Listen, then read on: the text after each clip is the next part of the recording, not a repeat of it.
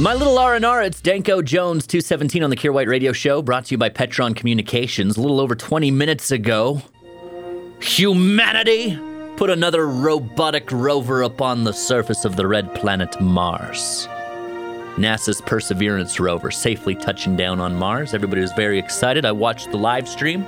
All the people in mission control celebrating like they'd won the Super Bowl, which, I mean, as far as scientific pursuits go, touching a robot down on Mars, probably equivalent. Very cool stuff. It's the third mission to Mars in the past 2 weeks to arrive at Mars. United Arab Emirates, they put Hope in orbit a few weeks back. And then, of course, last week, China put Tianwen-1 into orbit as well. NASA, they put Perseverance into orbit, and then they were like, we're not done yet. We're also landing a sweet robot truck on the planet so that we can see if there's any signs of life down there. Very cool. I mean, a little bit of a one-upmanship situation, all right? I assume China, United Arab Emirates, they were pretty pumped. They're like, yeah, we made it to Mars. Then NASA rolls in and is like, yeah, we've made it pretty close to Mars. Now we're going to make it all the way, too. Just watch and learn, kids. Watch and learn.